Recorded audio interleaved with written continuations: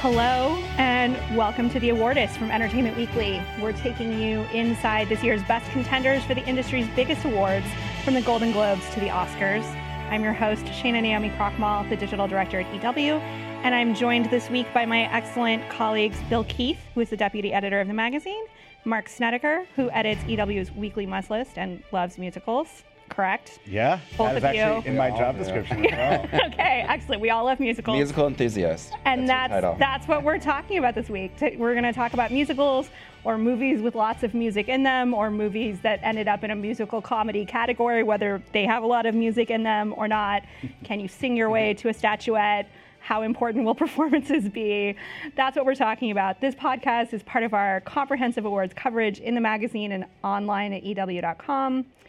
Later in the show, Mark and Pia Sinha-Roy talk to Mary Poppins Returns director Rob Marshall, who you had spoken to before, Mark, because you also wrote our cover story. I was on that set. It was just as magical as you think. I saw the film last week. I'm really excited for us to get to talk about that. Mark, you got to observe what was Trip to Light Fantastic? Is that this? Oh yeah, I've got all sorts of stories to share. Oh, good. Okay, we're going to get into that.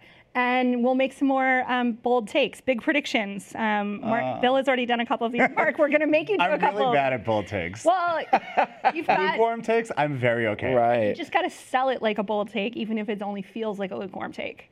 We'll get there. You've got a few minutes. We will never have a wrap-up show where we go through all of Mark's bold takes. Yes, we will. We are now. Yes, we will. All right. So let's talk about. We had Golden Globe nominations recently. The HFPA, the Hollywood Foreign Press Association's definition of what is a musical or comedy is always a bit of a question mark. Mm-hmm. Here were the musical or comedy Best Motion Picture nominees for this year. Crazy Rich Asians, which actually makes great use of music, but I assume is here because it is a comedy. Great soundtrack, though. The Favorite. Green Book, which has music in it and a musician character, but is neither super comedic nor a musical, I would say. I think it's like a biopic. It's a musician's biopic. Yeah, which I feel like awards often like, oh, somebody plays a piano once. Oh, it's a musical. It's musical. And Golden Globes are really the only big show that differentiates comedy musical from drama for film. Great movie, Green Book. Mary Poppins Returns. Total musical. I don't think it belongs in this category. No, I'm kidding.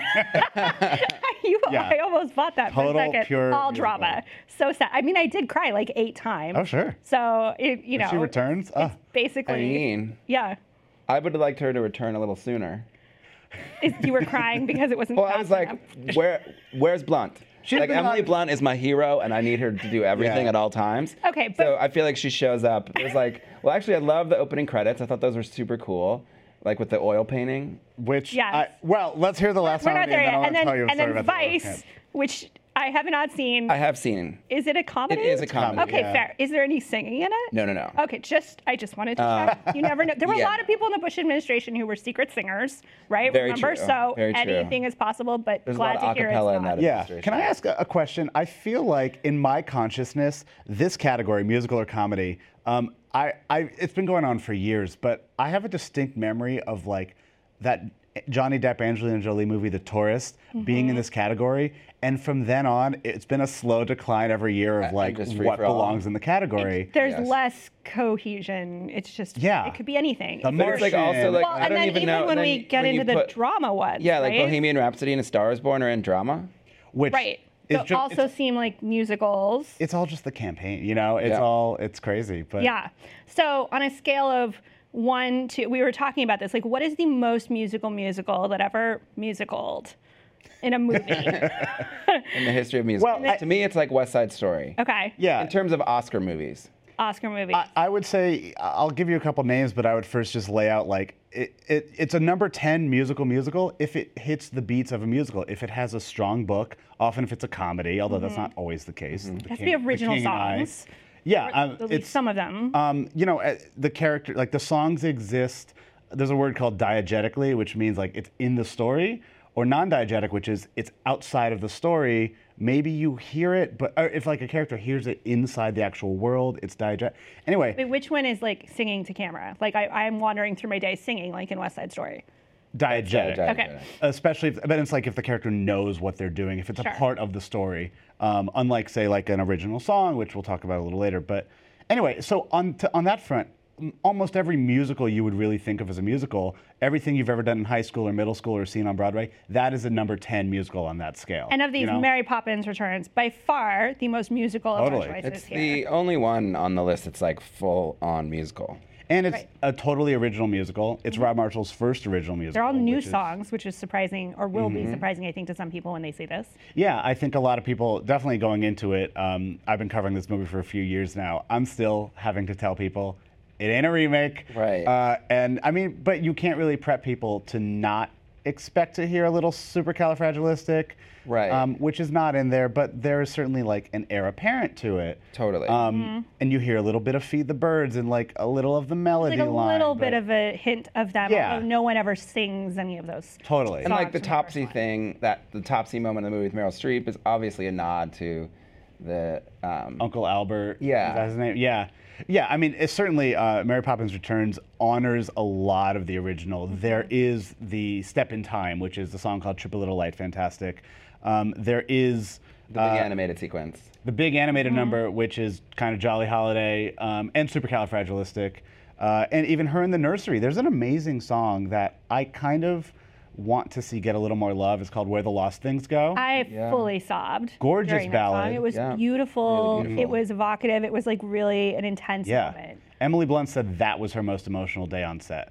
Rob says his is Dick Van Dyke on the set. Emily says hers is Shooting Where the Lost Things Go, which is this ballad Mary Poppins sings to the kids after the mother passed away. And anyway, as we talk about a little later, the songs in contention, we will find that Mary Poppins Returns, though it is the only musical in this real category, I think they're having a little trouble choosing which song they really want to get behind because Right. there's a lot of interesting ones. Right. So then we have two movies, despite being labeled a drama, but I think will be in contention, or at least Bohemian Rhapsody will be in contention during the Globes. We'll see if that actually translates for the Oscars. Star is Born, we know we're going to hear about throughout award season. We'll definitely make it somewhere in the Oscars. Yeah. Let's talk about how, like, those are like above average musicals. They both use a lot of songs, and songs are, you even sort of see like the process of these people writing songs and creating songs, which I think is always a little bit of a distinction for me. Like when you have a Yeah. musical where it's just like, oh, here's a song and I am singing it, is a little different than that working musical thing where you see people put together a song and you see Right. kind of like the process of songwriting. I mean, that's one of the coolest parts about A Star Is Born, for me anyway, of that movie, was like just seeing the creation of that first big song of Shallows. Like, and I think that's what makes it a little bit different than like a movie that has performances in it. Like Bohemian Rhapsody to me is almost like It's a jukebox musical. yeah, exactly. Like Yeah. I don't know why that it didn't just go full jukebox on it, because it kind of has nothing to do with the real story of Queen. Right. But like they sort of frame it, and then I mean, And the performances are the most interesting part of it. totally Like, it's well like, cast. the Like entire Rami is Live great. Aid performance, but that's like I think like 12 or 15 minutes. Yeah. Where it's just a concert, and that is great, but it's like that to me does not a movie or a musical make. Well, there But, is like, already. I mean, there's a musical called We Will Rock You, which Right. is like this huge Right. sensation. It kind of went away. Nobody's been talking about it this year. Yeah. Rightly so. But you think, oh, that really wouldn't have made a very good movie, but maybe. I mean, in More- Bohemian Rhapsody, there's an entire 5 minutes devoted to the origin story of the boom boom clap before Yes. We Will Rock You. Yes. Like, honestly, it's so ridiculous. When you say it like that, you know, and it kind of reminds me of a little bit of La Bamba, except for that La Bamba Yeah. is great. Right. And I feel like Bohemian Rhapsody struggles to put together enough of that Yeah. actual story in a way that reflects what we know as a very complicated story. Yeah. Not to say La Bamba is the most like complicated version of like telling a story I mean, about. if we're going to talk about songwriting films that are, I mean, Crossroads, the Britney Spears film. Yeah. well, it's funny because a lot like also amazing. I think Shonda of Rhimes. this is a stage show, but beautiful, the Carole King musical. Yeah. That was a great show about the creation of a lot of songs, but the way that show was sort of written was very much, oh, we got to write this new hit. Oh my God, we got to write it. And then the other songwriting team goes, oh my God, now we got to write a hit. And it was just this back and forth.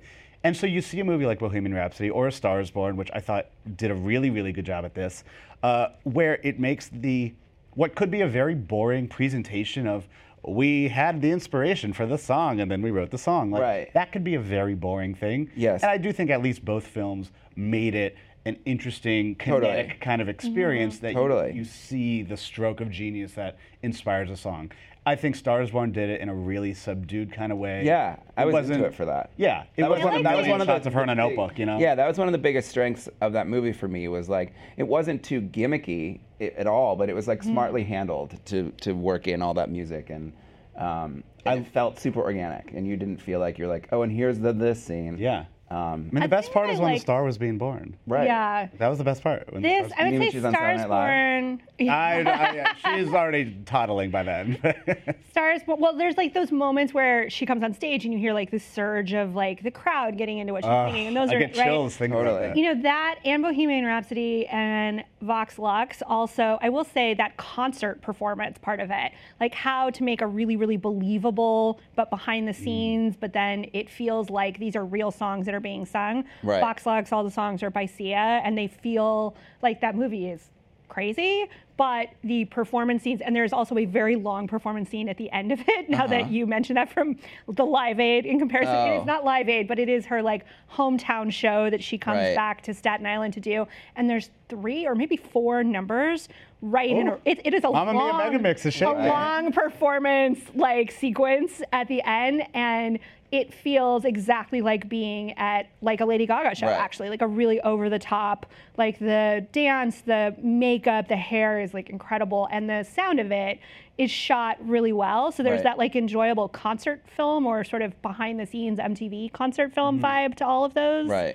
I mean, I think actually even Green Book like does a nice job of not overdoing it with the performances. Yeah. But like you do need to know just like how incredible of a performer Don Shirley, how wonderful he is, and like why he's this transformative person in the music industry, and like so they do.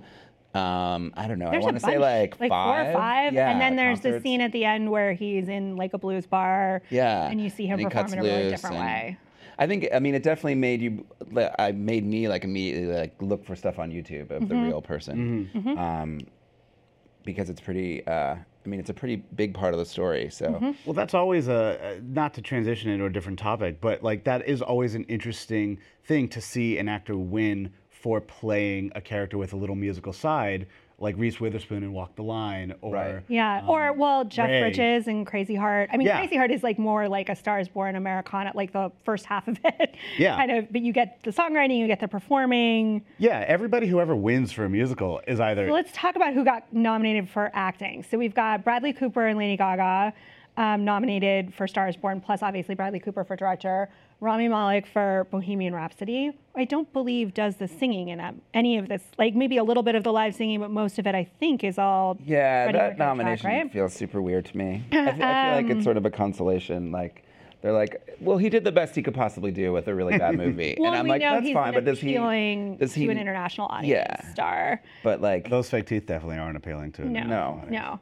And then you've got Emily Blunt and Lin-Manuel Miranda for Mary Poppins Returns. And then Mahershala Ali, who doesn't do all of the piano playing, but I understand like did learn how to play piano for that. And Viggo Mortensen, not that he has any musical numbers, but he has a movie also in there.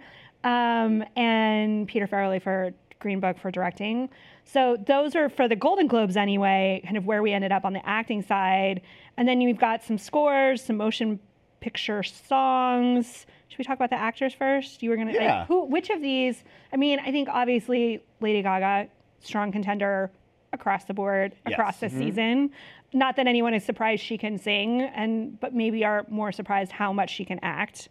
Yes, very much so, and also kind of forgetting that she's Lady Gaga. I think even on the first go round of Star is Born, you definitely are transported. You definitely say, this is not Lady Gaga, this is Ally. But it does take a good amount of time to make yourself forget it. But then second time around, you're like, okay, this is just Ally Main. Like this is that. Yeah, and that's that credibility though. Like watching her write a song or watching her get on stage and sing for the first time. It's like your question is not like, does this feel real for her?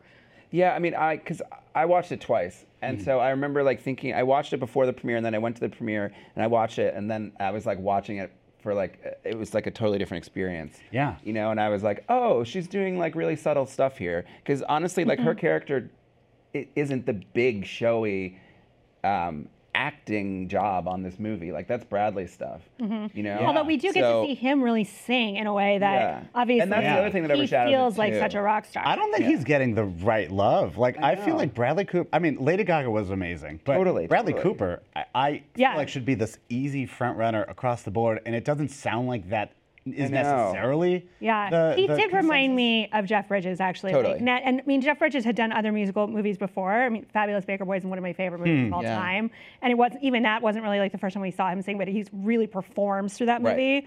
Also, he is receiving the big Lifetime Achievement Award at the Globes, so maybe he will be on stage for a number. Maybe he would like to sing with Lady Gaga and Bradley Cooper. I mean, the people want a Crazy Heart Stars Born mashup. I do. Yes, that's what there you Twitter go. Has been clamoring I'll take for. it. it's just incredible that he was able to go on stage and be like, yeah, I can go toe to toe with Lady Gaga of like all the musicians in the world. I think there was a quote in our piece that Tim did about how she felt like he talked about helping her sort of find herself as an actor, and that but also her helping him find himself as an artist, as a musical artist. Yeah. I don't think I'm making that up. I feel like I remember reading that. But even like that sounds like what must have happened on that, because how could that not have happened with that chemistry, you know? Yeah.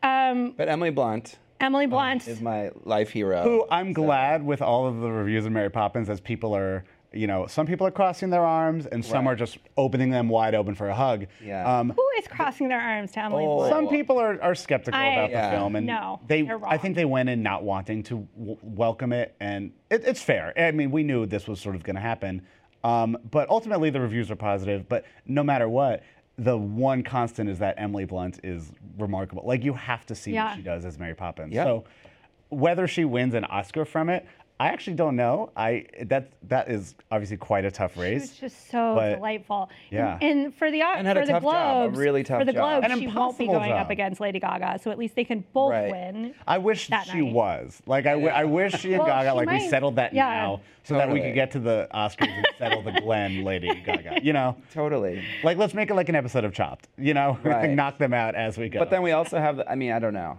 Yeah, because then there's the Olivia Colman of it all, and then there's. So. And let's talk about Lynn. I really thought was great. I really enjoyed. I mean, this is essentially his first feature, right? Yes, this is his first feature. Yeah. Ignoring The Odd Life of Timothy Green with Jennifer Garner. That's okay I really enjoyed him. Yeah, he plays this sort of Dick Van Dyke role, and it's a really fun supporting role. I don't know if we'll see him at the Oscars in lead. Yeah. No. Maybe supporting. It's all in how you sort of play the game and navigate the maze of it. But certainly gives him a good shot here at the Globes. And I mean, of the category or of the other actors nominated, I mean, it's him, Viggo, and Mahershala. So he's the only one who does musical of it, and they might split a vote. And you know, so it's interesting. I think I'm just mostly appreciating the year of like Lynn as the poster boy for most musical fanboy of all time, getting to be in an incredibly rich like musical and experience. The HFPA I think loves him, and they always love something new, especially on the TV front. They love something new. So I do feel like he is new. He is Lin-Manuel as movie star. So I think let's talk about how the score for Mary Poppins Returns was nominated for a Golden Globe, but not any of the songs. Well, I mean, that's kind of the thing. Like, if you don't have the pressure of having your song work in the context of a musical like Mary Poppins does, like I feel like it's much easier for voters to get behind like songs that are just good songs that didn't have to further the narrative particularly. So it's like it's a little bit harder for them to land an original song because it's like that Kendrick Lamar song is great in Black Panther. Right. So the nominees, we have Kendrick Lamar and SZA, All the Stars, which was over the end credits, right? Girl in the Movies, Dumplin', Dolly Parton, Requiem for a Private War, which is Annie Lennox, over the end credits of that. Revelation, Boy Erased by Troye Sivan. And then Shallow from A Star Is Born. And the only real question on that was which of the three songs that they were kind of putting forth for contention would be, or could they even have multiple ones that got nominated? Well, what's funny about that is there's a link between Mary Poppins and Star is Born. When Star is Born decided that Shallow was going to be the one song, you heard a little bit of buzz of, oh, but I always I'll always remember us this way, or I'll never live again was so good. And those are true, but at the end of the day, it's just a little blip, and you go, okay, Shallow is their song, that's totally fair. Right. Mary Poppins needs to make that decision, or needed to, and missed it. Because Which there were is the so many song good you would songs. say? Would you say Trip the Light Fantastic? I actually think Triple Little Light is what is sort of like the general feeling. I think There's Nowhere to Go But Up, which is the last song they sing. Everybody's in the sky floating on balloons. I think that's a fabulous song. That's the one I sing out in the wild. but what then about the Where the first Lost one? Things Yeah, Go? Where the Lost Things Go Is an amazing, quiet song. That's the one I can imagine on stage at the Right. Oscars. Yeah. Well, yeah, but I Although think they'll they're want going a to do a big big number. production. Yeah. But they'll probably do Triple Little Light, to be honest with you. So with Lynn. Yeah, and that whole scene was showcased. It was like shot on. I also love, as a person who I would say my favorite movie musical of all time is Singing in the Rain. And after having sat through what feels like years and years of, particularly on dance competition shows, like well-intentioned homages to Singing in the Rain that don't come anywhere near actually approaching what is beautiful about that movie. This was the first time I watched a scene where I was like, this is the tribute that song and that movie deserves, because so much in the choreography with the lampposts and with it had the same joy and the same mix of, I had a moment where I was grateful. I was like, finally, someone has paid proper tribute to Gene Kelly and to this song. Yeah, and there's some Newsies in there as well. Yes. Rob Marshall knows how to make a production number. Yeah. And at every screening I've been to of Mary Poppins, whether people were involved with the film or completely off the street, people are cheering after songs. Yes. Which Totally. is a real, and that also happened in Star is Born sometimes. Yes. Oh, yeah. So that is a real interesting new sort of phenomenon. I never really saw I that. love the audience feedback. Because it is somewhere between either a live musical or a concert film. You feel like So you there's want to that. applaud, which is, So the Oscars are going to be one hell of a show, though. We can. Well, I definitely know, because agree with that. I know that we don't know who the hosts are, but It's a drone. the performances. It's a hologram. Because I don't think we're gonna see. Unfortunately, I'd love to see Emily Blunt just up there singing. Yeah. I don't think That's she not gonna will happen. Yeah. I think it will be Lynn on the stage with all those dancers who it's already a fully choreographed Right, number totally. for a stage. It works super well for that. I would love to see. She's gonna reimagine one. Maybe she. Well, no, I guess you can't reimagine Shallow that much if you're No. nominated for the song for it. But there will be a gorgeous dress. There will be a piano. Jeff There will Bridges. probably be sitting on the piano. Is there a way for her to do Shallow without him? I bet Elton John will play the piano or Billy Joel or something. Right. You know what I mean? Right. He ain't Bradley Cooper sitting this out. You Elton don't John think sitting you don't this out. think you don't think they're gonna perform? I don't. I don't think so. It's about her. Interesting. That performance is. See, gonna you've be got a about her. bold prediction right Well, there. yeah, I guess I mean, I that's think what if we'll you're take. also if you're Emily Blunt, you're like, no, I think I nailed I'm this good. movie, but I don't need to Right. perform the same night as Lady Gaga. It also kind of In front of a live out of it a audience. bit to see her just pop on Mary Poppins for a hot minute. Yeah. It's like this is not Broadway. That Totally. So that'll be interesting for sure. Interesting. Anything else we saw this year that had music in it was either full musical like a Mamma Mia 2, or what else? What else did you enjoy that was musical-ish?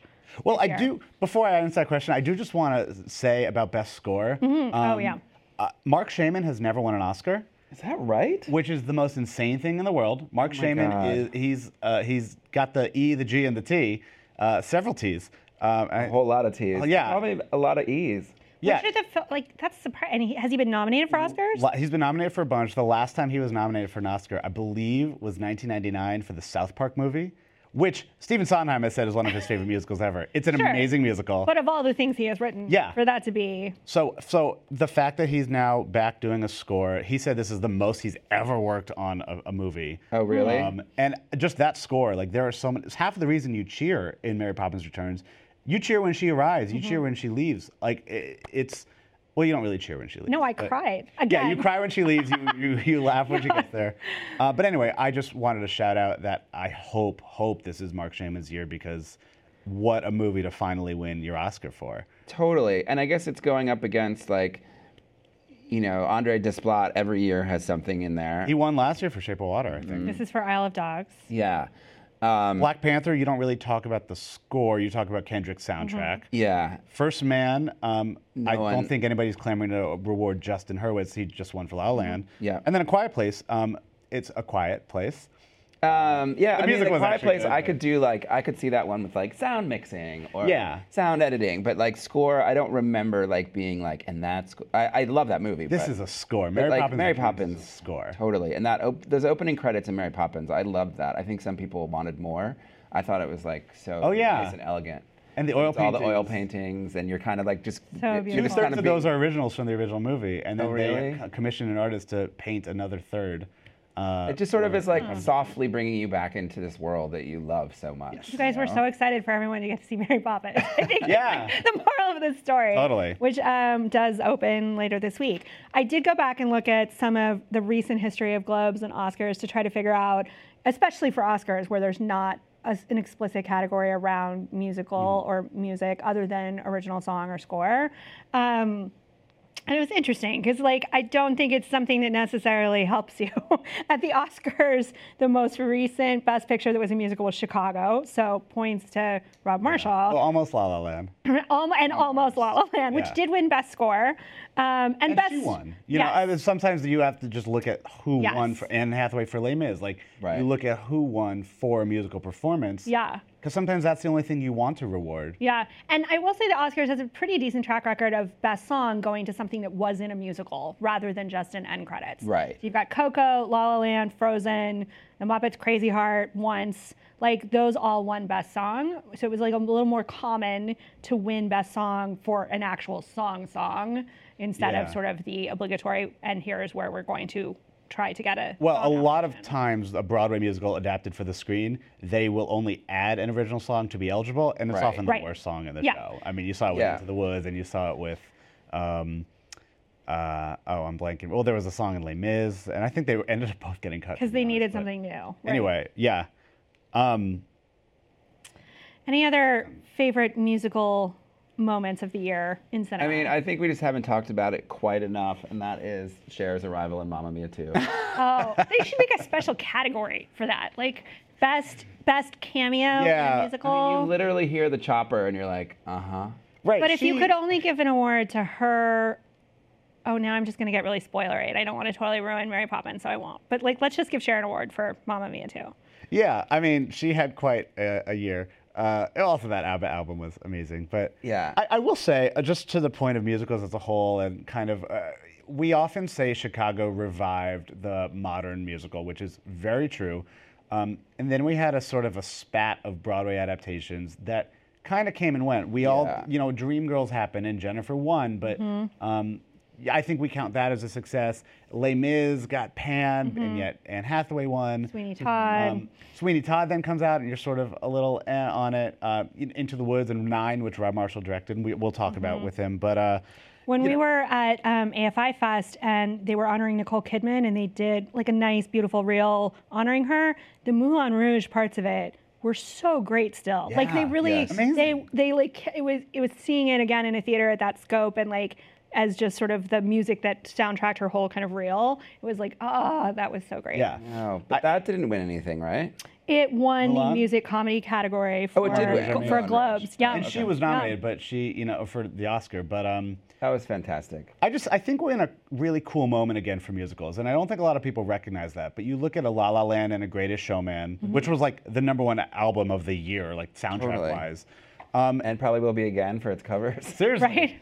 So And I we're- think I can only imagine it's going to be a live tour, right? I feel like. Oh it's yeah. just waiting Well, to he was happen. singing those songs Yeah. wherever he goes Yeah. from now on. Right. But from now on, another Greatest Showman song. Anyway, I want people to recognize that it is still a very exciting time for musicals. and that Totally. the musical is very much back, both original musicals and adaptations. So it's a really cool time to be a musical fan. A movie Well, look that at Broadway's. They've never had a better box office. Yeah. It just keeps people are into musical theater. It's Hamilton did its Yes. thing. And A Chorus Line did its thing in the 70s, and Rent did its thing in the 90s. There's always musical theater as an art form ebbs and flows. It's just exciting that Hollywood is taking more cues from it. There are still going to be your stinkers. Cats coming to theaters Christmas 2019. God. You're already ready to pan it. Yeah. I mean, We'll be back here next year, 2019. Not talking about Cats. No, we don't have to. A movie I love this year, not a musical, but that had music in it that I felt like did not get enough love. Hearts Beat Loud was fantastic. Nick Offerman, and like a young cast, so good. Definitely check that out if you haven't watched it. I loved Cold War, which I just watched. You've been talking about Cold War for months. Yeah, it's sort of.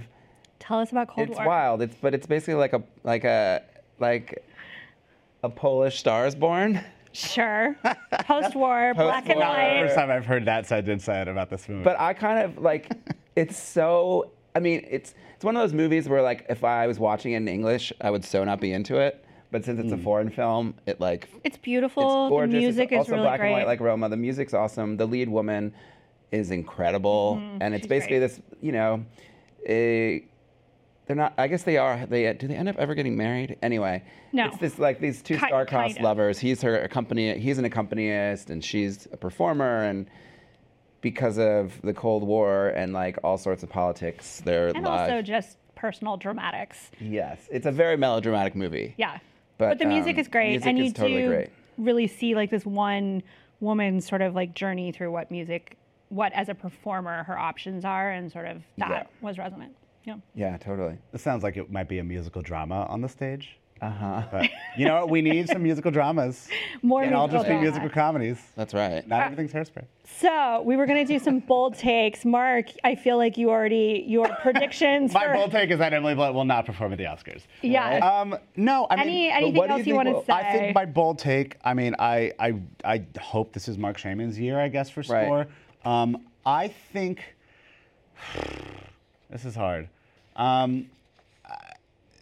I keep, when I talk about this year's Oscar race, I keep talking about Best Actress, right? Like that Totally. is the one to watch. And my boldest take, honestly, is that it's still Lady Gaga's. And I know that Glenn Close came out, but it's sort of, I don't know about that momentum. Emily Blunt, who I think could absolutely like steal it, only if Star is Born's momentum falls off. But it doesn't sound like it will, unless Lady Gaga's residency is totally weird and ruins all of her momentum. But anyway, seriously, my boldest take is Bold take is Lady that it's Gaga for lockdown, everything. Yeah. You know? Like that's the boldest take. Yeah, that category is so interesting. And I'm like, would people like riot in the streets if Emily Blunt wins? I don't think so, because like there's so much goodwill toward her because she's nailed every single kind of movie. And A Quiet Place was this year. Yeah. Is that not crazy? And she's also just so cool. Like she's like honestly her. when she's campaigning, like, and that's the thing. It's sort of like, who do you want to talk to at a cocktail party this year for Oscars? Like Emily Blunt is definitely the one you're like, yep, I'm going to that bar. Yeah. Like, like when you enter the room and all the candidates are there, and it's like Olivia Colman and Emily Blunt and Lady Gaga and. Also, I really now that you're saying all this, I want to see her acceptance speech. Totally. I feel like it would be amazing. I mean, I think if Emily Blunt won the Oscar, I mean, she did the impossible in Mary Poppins, and Gaga has been on this train for so long now, Right. where we do see kind of a turn against anything popular, essentially, and so we've still got a couple more months of this. So More we'll see. more backlash months to happen. Yeah. But I don't Okay. think. But you know, we people haven't be seen mad. yet. We have not seen Barbara Streisand do something. I feel like they're waiting. They're holding out on like whatever that one ask is of Barbara Streisand. The Oscars. To do, and I don't know if it'll be in the like FYC, like in the campaign season, so that she gets an extra boost, Right. or if they use her at the actual ceremony to present. Pre-order Walls today. Her new Yeah, I album. mean, she doesn't need to push out walls. I don't know, but I feel like. Maybe she performs with Gaga at the Oscars. Right. I mean, not for an awards sort of momentum, but just for the Just for moment. the moment. show-stopping moment of it. Right? Those are all imagine? bold takes. I'm excited There's about definitely this. something big that's going to come out of Barbara Streisand and Lady Gaga. Yes. Okay. Unless is she yet to wants to happen. support like Mary Emily Poppins, Blunt. you know? Or unless she's kind of like, Defect. I mean, we haven't Defector. really heard so much from Barbara about it. What if no? This is not going to happen. Julie Andrews is not coming out with Emily Blunt at the Oscars instead. That would be Julie too cool. versus Barbara. You think I'm going to answer that question? No, it wasn't a question. On the It was just- record. No, that was not a question. I would never put you in that position. It was just me imagining this moment on stage, like one of them in each wing. Remake Chicago, I say. What? Julie and Barbara. I mean, what would that force them come out to introduce? What category? Like original song? Yeah. Like short form web series. Performances. Sometimes people introduce the songs, I think, right? It doesn't, I mean, they don't even have, could they co-host? There you go. Yeah. Bold prediction. Co-host you know what? for the Oscars. Emily will Julie introduce Lynn's Andrews. performance. Right. Bradley will introduce Gaga. Yeah, so going back to that actually what makes if sense. it's Barbara and Bradley introducing Gaga? This is the most optimistic conversation about like what the Oscars show could be like. I know. Because this is really the main like resource they have to tap into, is that there are great music potential moments that will actually make the ceremony a lot more And more friendly and appealing and commercial, and kind of bring in that like big performance, whether it is like a huge stage number from Mary Poppins or whatever it is that we see from Lady Gaga. Those are really watchable, like you must tune in kind of moments. And this is so far the most compelling argument for what the broadcast of the Oscars is going to look like that we've had yet, because we don't know what's going to happen with the host. No. The gags of the Oscars should not be this difficult. It is not that hard to write comedy about movies. Hello, Right. I do it it's not that hard to it isn't. give good performances. And I always say I would like them to go back to the 80s when Debbie Allen would choreograph musical numbers for all the Best Picture nominees. that's fun. It would be like interpretive dance of like Dances with Debbie. Wolves. And it was like definitely something that I don't know if I need that for this year. Are terrible. Maybe for the I Globes. love it so much. Maybe for the Globes, Debbie could choreograph musical numbers for Vice. I mean, but that Vice could be a very interesting. Billy Crystal. I mean, this would be a good year for him. Whoopi and Billy. I mean, this is why you have to have a host who can sing and dance. I always Ideally. loved, as a kid, I loved there was probably a run of maybe 5 years in a row in the 90s or early 2000s where it was that musical number at the beginning, spoofing every single movie. That was so much fun to me. That's what we need. Yes. And now we're gone. Now it's drones and Colin Jost. Okay. Mark, you wrote EW's cover story about Mary Poppins Returns. You were on set, and then you got to sit down again with Pia to talk to Rob Marshall. Yes. Anything else you want to tell us before we hear that interview? Just get excited. I think it's really interesting to realize that Rob Marshall has taken Broadway shows to the screen with Chicago and Into the Woods and Nine. But this is his first original musical, and in the theater world, that's a big thing. You don't get the privilege of knowing whether a song really works or whether a story works. So this was a really bold thing for him to do, and what a first original musical to make. Not his first time at the rodeo, but in that very specific. But his first time building a rodeo. Yeah. Or like building a new horse versus jumping on one that already exists. Totally. All right, let's check out the interview with Rob Marshall.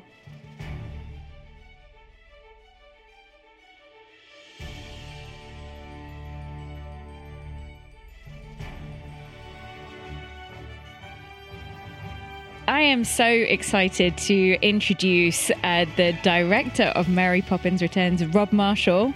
Thank you Pia. so much for being here. And I'm also really excited to be joined by my fellow EW colleague, Mark Snideker. Mark did this incredible reporting and 2 cover stories on Mary Poppins Returns, and he's really followed this film through. So I am just, as much as we're talking about awards, I really wanted to have Mark on here today because I know you two have a really great relationship. It's true. It's true. And I want Poppins Mark's part of the secrets. family now. That's for sure. Well, I gotta say, in my limited time on set, it changes you. And I'll just not to just immediately get right into this, but No, get into it. This is good. stepping on Cherry Tree Lane was for me as an outsider to what had been a lengthy process of rehearsal and pre-production and design and everything that accumulated into Cherry Tree Lane standing there at Shepperton Studios in London on, a cold March day, whatever it was. The warmth that suddenly I felt was unbelievable. And I can only imagine, Rob, spending so much time there. I spent a day there. I mean, how did that set and that warmth and just showing up, and that's your office. Cherry Tree Lane is your office. What does that do to a person? Well, it was a dream come true. I mean, I never thought that would quite happen for me. when I was first approached about doing this, of course, the first thing is, oh my gosh, how could we possibly consider doing a sequel to that brilliant film? And then it was sort of like, well, if someone's going to do it, I'd like to do it. Because I really wanted to make sure that I protected and cared for the first film and really saw it as a way to pay homage to it, but also at the same time create something completely new from the very beginning. And so it was this incredible balancing act the entire time. How do you do both? How do you... But I realized, we're inheriting this beautiful story, beautiful, amazing picture. And so now how do we, create something new? And it was really about finding another era to set it in. We set it in the 30s, which is the era of the first books. And so the Depression era felt sort of very right for now. I don't know why, except that, the sort of accessibility of the struggle of today felt, I don't know, very connected to then. And so that whole opening up that door really gave us a big sort of entrance into a whole new way of seeing this new original musical. Yeah. I want to know a little bit about you and your partner, John DeLuca, brilliant producer, undersung hero. I agree with that. Tell me a bit about the conversations you guys had when this sort of first came about, because everybody needs a sounding board. Everybody needs somebody to say, is this, can we do this? Can this happen? What were those early conversations like that helped you get to the point of, you know what, let's jump in, let's do this? Well, it was really like, we have to find our own, like I was saying before, our own sort of path. And that was really about, what is our story? I mean, everything comes from story. The books, which there are eight books, 8 P.L. Travers books, and I don't think people are fully aware of that. No, yeah. But there's also it's interesting because they're episodic. There's no real narrative to them, so we had to find a story. A reason for Mary Poppins to come back after 54 years off the screen, and that was the big challenge for us. And I think the whole point was to find, we took Michael and Jane as kids. The original film was set in 1910, and so now it's in the 30s, and it made sense that 25 years later, here we are, Michael and Jane are older. So we really explored this idea of loss of wonder, of joy. As adults grow up, they forget what it's like to be a child and see things through a child's eyes. So that whole idea is something that really helped us. And then this also, in addition, they're experiencing this loss of a family member too, and in Depression era London. So how do you find your way? And that's why Mary Poppins comes back to help them find their way. And for me, this was the story to tell now. In today's world. I mean, I really felt a real deep sense that we need a ray of light in the world today, something that we can, wake up in the morning for, something you can, I really felt like this, it felt so current for me to do this film today and now. Yeah. And what's interesting is I feel like that has only, over the past few years, has only increased in urgency almost. And I remember talking to you about this, that however you felt, on set or in pre-production, now it's 2018 and time has passed and things have happened. And I feel like the message has only become more and more urgent, more and more clear. Is that sort of how you feel? Yes, it developed as we were working on the film. The times got even darker and more fragile, and so we all desperately wanted to be part of this message going out into the world now. I know Meryl Streep said to me, that's why she jumped on this immediately, and Colin Firth and this amazing cast. They all said, we want to be part of sending this kind of message out into the world now. And, I feel that deeply. Yeah. I was surprised by that. I didn't quite realize how much I needed a story like this. I went in sort of going, yes, I'm excited to see a sequel to this very well-loved story. And I came out just completely like, I'd escaped for about 2 hours. I was in another world, and I came out feeling so sort of uplifted. And I did not expect that to happen. You know, I think we tend to be a bit more cynical when we're going into things like this. But it's interesting. I think the story itself mirrors what we're feeling. I mean, there's a sense of loss of hope from the character of Michael, specifically the father, you know, suffering the loss of his wife and the mother of his children, but also the struggle of what he's going through every day. And so you put away those things of joy and wonder. I mean, it's, you know, and you find yourself becoming more cynical in life. And I think we've all experienced that. And, you know, P.L. Travers, and it's a theme that runs through all her books. She talks about this idea that adults don't remember and they forget. And as they get older, those memories, you know, Michael and Jane don't even believe the things that happened with Mary Poppins actually happened until they realize maybe they have happened. Yeah. As you were kind of once you did say yes to this film, to this project, what were the first sort of calls you made? Who did you want on your team? Who did you know could bring another level to this, both creatively and in front of the camera? Well, the first thing I did was find a screenplay writer with David McGee, who wrote the story with myself and John DeLuca. Obviously brought Mark Platt on, our great producing partner, who is incredible. And then looking for composers. I mean, the hardest thing in the world. Who's going to compose this? You know, it's an original musical. The music is so iconic to this. I'm so proud of their work on this film, and you know, and also a very complicated, you know, task. How do you take the brilliant songs from Mary Poppins that we know so well? How do you move forward into the next sort of, you know, journey with this? And Mark Shaman and Scott Whitman were those composers for me. I mean, I feel they had it in their blood. And that was sort of my test. I felt like everybody needed to have Mary Poppins, the first film, in their blood somewhere, because here we were, you know, taking this extraordinary film and moving forward into the next chapter. And so we wanted to approach it very carefully. And I hope when people see it, they'll see that in every frame there's that sense of care and love and passion that we all had. I hope it's there for people to see. Yeah. Tell me a bit about Emily Blunt, the wonderful Emily Blunt. One of my favorite things that I remember finding out was finding the way into the character. Emily says His Girl Friday was a big influence for her. Yeah. And what's funny is even before she said that, in my head, I'm thinking, His Girl Friday, His Girl Friday. There was something about placing her in the 30s, and she's no nonsense, and she's fast talking, and she's razor sharp, and you think, oh, there's a Rosalind Russell element here. That, you know, totally. Where did you guys come up with this way in? Well, here's the thing. You know, the era took us there. The 30s. We're not in 1910. It's a sort of a different Mary. Even, you know, she doesn't age as she comes back. It's like Santa Claus or something like that, you know, as other people age. But Emily really returned first to the books to sort of see, because here's the thing. Julie Andrews is genius in the original film, won the Oscar. She's extraordinary and iconic.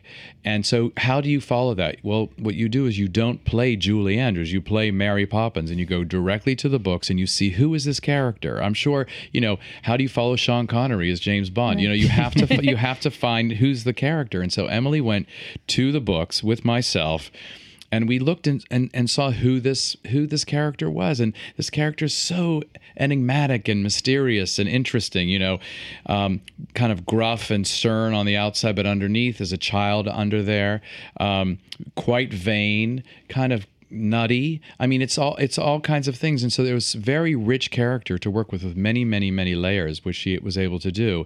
And then the fact that it took place in the 30s really helped this idea of, oh, how does she speak? How does she move? And His Girl Friday really helped us, because, you know, it's from the 30s, and it's like, and she's very, you know, she's like a tornado when she arrives, just like Russell was in His Girl Friday. And so all of these things helped, you know, we also had over 2 months of rehearsal where we're creating characters and working and finding your own territory. And because it was an original musical, we didn't have out of town, you know, you don't have previews like you do on a proper musical. Yeah. You have to do it all then.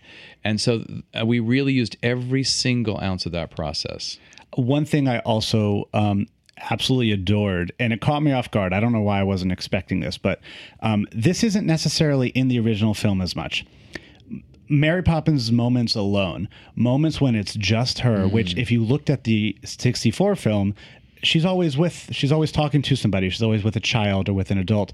Here, there were several moments where we saw, for the first time, I would stand on a soapbox and say, the first time, you see into Mary Poppins as a soul, as an empathetic person, as somebody with Emily, I think, said she's superhuman, but where are the human moments? She can't do this for this family without being so full of feeling. Yes. You can't. Right. How did you sort of come up with those moments? Well, that was all very intentional because we didn't want her to be a cartoon, and that can happen. You can stylize her in such a way that she doesn't seem real, and that's not the truth. She's a real person, a living, breathing person. And that humanity underneath was sort of the most important part for us and for me to reveal. And there are these private moments where you see what she's really feeling, You just said that as an example, just before she takes this big adventure, she's alone in this bathroom. They have this adventure underwater in the bathtub, and and they're on their way, and she has this moment alone, and you see that she's just as excited or more excited than the kids. She says, "Off we go," and she goes backwards into the tub, and I love revealing that because otherwise, she just becomes this thing that's not sort of flesh and blood. And that's what's so extraordinary about Emily's performance. It's a very sophisticated performance because there's so many layers to it. She denies everything, right? And they say, "Oh, we did this. Oh, how dare you suggest such a thing?" It's that kind of thing. Yeah. And so it's a great character to play, but it needs an actor. I mean, honestly, Emily was the only person on this planet that I honestly felt could play this role, and I still feel that way. I feel like you may have made the right choice. And you also have the wonderful Lin-Manuel Miranda as Jack the Lamplighter. And this is the first time we see Lin in a movie like this. Well, he was thrilled. I mean, Lin had never done a film like this before. I mean, he had played small parts in films, but never starred in a film like this. And I think he was so excited about this idea of doing it. And I will say that what he brings to this character of Jack, the character of Jack is this optimistic character, but he really literally is, literally and figuratively finding light in the darkness. He's a lamplighter, so he lights up London in this very dark time. But that's what he does. He brings that, and that's who Lin is. Lin has this authentic personality that's so enthusiastic, so pure. He doesn't have a jaded bone in his body. I mean, if you know him, he just isn't. He's just pure enthusiasm and passion and childlike spirit. That was. Once again, it was like, well, who else could do that but Lin? And John DeLuca actually suggested Lin. He said, "What about Lin-Manuel?" So we sat with him, and it was obvious within moments that this was his as well. Yeah.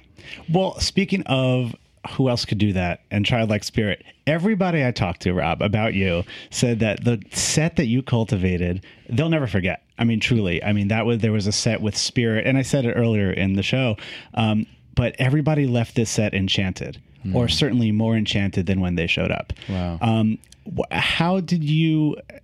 Was that an active thing on your behalf to sort of say, we are making a Mary Poppins film, I have to set this tone of magic? How did that sort of come about? Well, for me as a director, I always try and create a very specific tone on set where people feel they can do anything. They're not judged. I mean, I really love having rehearsals because in that time you create a company, and I like to make a place where people feel protected and they're not feeling like they're exposed. And especially when you're doing something like a musical where you haven't really sung or danced before. I mean, this started all the way back in Chicago when I was working on musicals when they were so out of fashion. But I feel like there's so much people can do, but they have to be encouraged with positive reinforcement and not sort of like judged and criticized and all that kind of thing. And I always feel that when I'm working on a film that this is people's lives. It's not like we're taking a vacation from life. This is it. The crew's part of it. Everybody's part of it. The designers, it all has to be one together. And I think, there's nothing like working on a musical. I mean, it's a vast, huge machine because you have so many layers. There are dancers. There are animators. There are actors. There are children. There are stunt bicycle, members of the company. I mean, it's layered after layer after layer. When I do a musical, I feel like I'm literally doing 2 movies at once. That's what it feels like. It's that massive. It's intensive. And, when you do a musical, the most important thing is that it looks effortless at the end of all that, right? Yep. So you shouldn't see all that hard work. It should seem like when someone starts to sing, it's very organic, natural, coming right out of the scene. And that's one of the hardest things to make work. You think it's easy, but, with an original musical like this one, we really had to find, when it's time to sing and make it feel seamless. Earn a song. So then all of a sudden, when they're singing, it's like, oh, it's meant to happen that way, and it shouldn't feel awkward. When you see a musical that doesn't work, you're always like, oh, it's awkward that they start to sing. You shouldn't be aware of that. So it takes an enormous amount of time and effort to make that seem like, it was simple. Yeah. Well, I mean, it's the classic Gene Kelly makes every step look like, oh, maybe I could do this. Yeah, too. which is good. But that's what it should look like. It's something that I wanted to ask both of you because I'm not the go-to on musicals. I am going to admit. Mark knows this about me. You know some. Anyway, go on. Mark knows.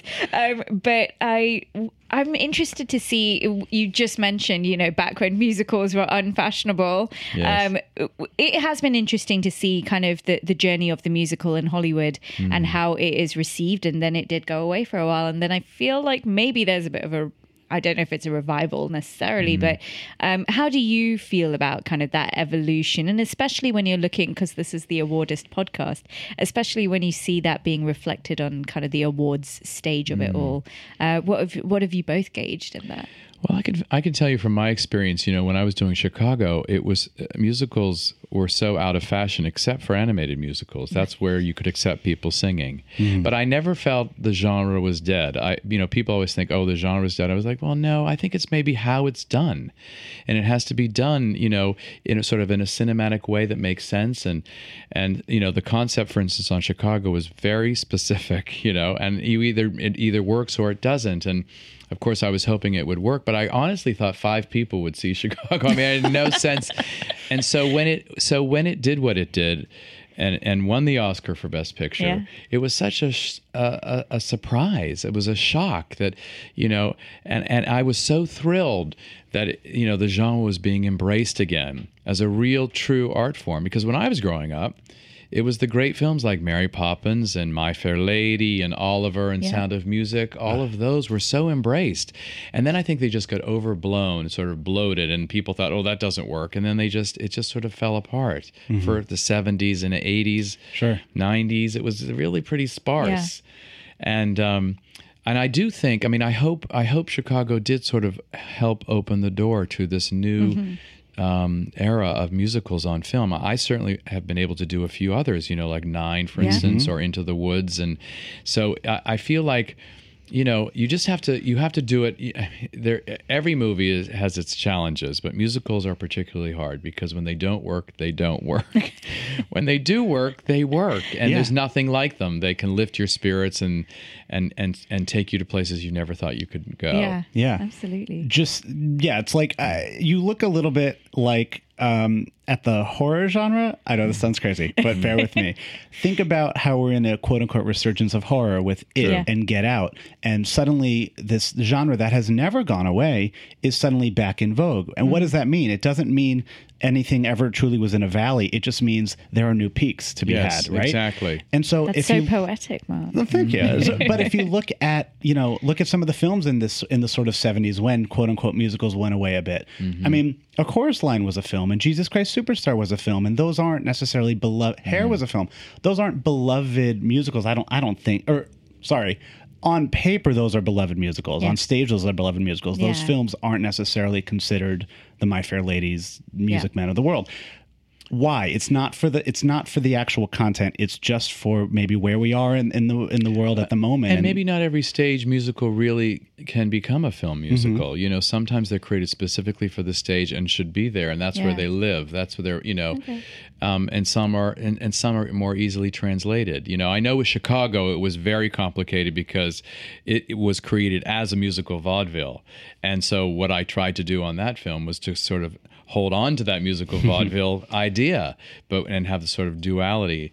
But that's why this was such a thrill to work on this one for me, because I wasn't taking something from the stage and turning it into a film. I actually was creating, for the first time in my career, an original film musical, which I'd always wanted to do. The dream. Always wanted to do, because, you know, it's like, it's how, you know, my favorite musicals are from the golden age of musicals, like Singing in the Rain, Bandwagon, Meet Me in St. Louis. All of these were original musicals created for film during the, you know, the golden years of the, you know, the Freed unit at MGM.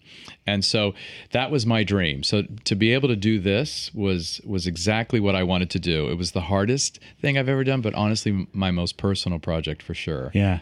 Can I ask one last question? I think you can, Mark. Yes. As I spoke to Emily and Lynn about this and how they readjusted to normal life after this enchanted set on a daily basis.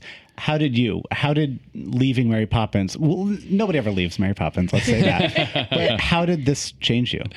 Well, I get to live with it longer because I had over a year of post-production. This has taken me 3 full years because from starting to write it till right now.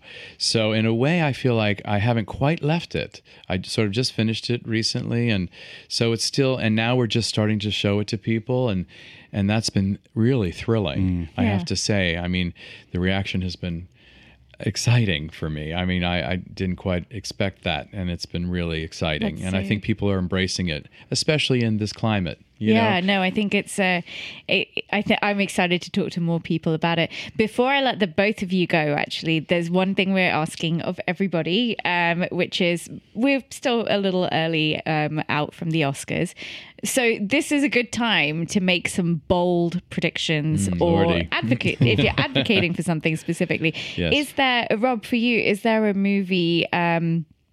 Or, you know, even a sort of director that you feel has really delivered this year that you would love to see recognized? And Mark, I got that question for you too. I'm so embarrassed because I haven't seen much, because I've just sort of finished the film and gone into our own sort of world here. So that's I feel okay. So I mean, I'm such a fan of so many of the directors and films that are out there. I'm thrilled and excited to see them. You know, I'm dying to see Roma. I'm dying to see Green Book. I'm dying to see The Favorite. You know, I'm dying. I mean, these are, you know, I'm excited to see them, but I honestly haven't.